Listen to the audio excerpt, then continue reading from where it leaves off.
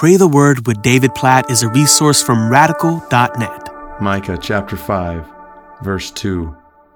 But you, O Bethlehem Ephrathah, you who are too little to be among the clans of Judah, from you shall come forth for me one who is to be ruler in Israel, whose coming forth is from of old, from ancient days.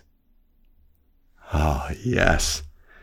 This powerful, simple, significant verse that Matthew quotes in Matthew chapter 2, when Jesus is born in Bethlehem, Matthew points back to this prophecy about the birth of this baby. You, O Bethlehem Ephrathah, who are too little to be among the clans of Judah.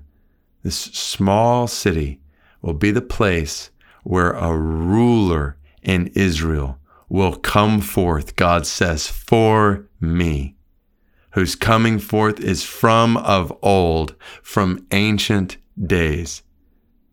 This prophecy about a baby to be born, the Ancient of Days, God Himself incarnate, to rule and to reign, to save and to redeem.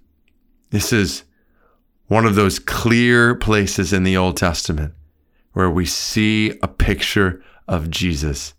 And every time we see a picture like this, it is proper, it is right, it is good just to pause and to praise Him. So let's do that. Jesus, we exalt you. We love you. We worship you. You are God incarnate. God made flesh. Oh God, the mystery of the incarnation, we are in awe that you would take on a robe of human flesh, that you would be born as a baby in Bethlehem in order that you might save us from our sins, from our rebellion against you, from the rightful judgment we deserve.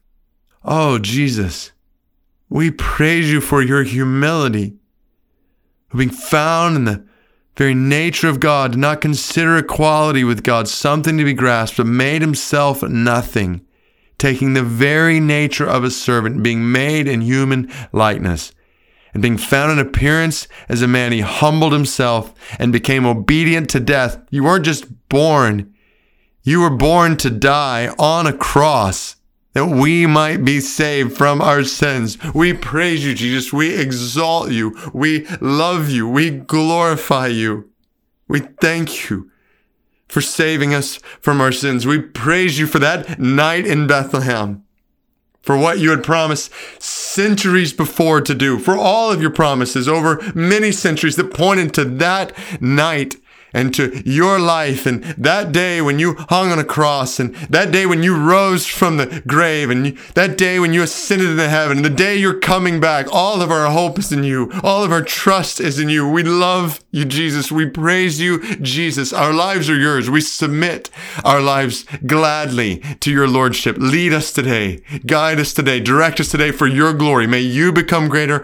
May we become less. Jesus, help us to proclaim your name. Help us to point people to you. Help us to reflect you with the way we love people around us, the way we care for people around us. Make us more and more and more like you, we pray. Jesus, you are our Savior, our Lord, our King, the promised Messiah from Micah chapter 5, verse 2. And we exalt and praise and honor and glorify and love you. We pray all of this in your name. Amen.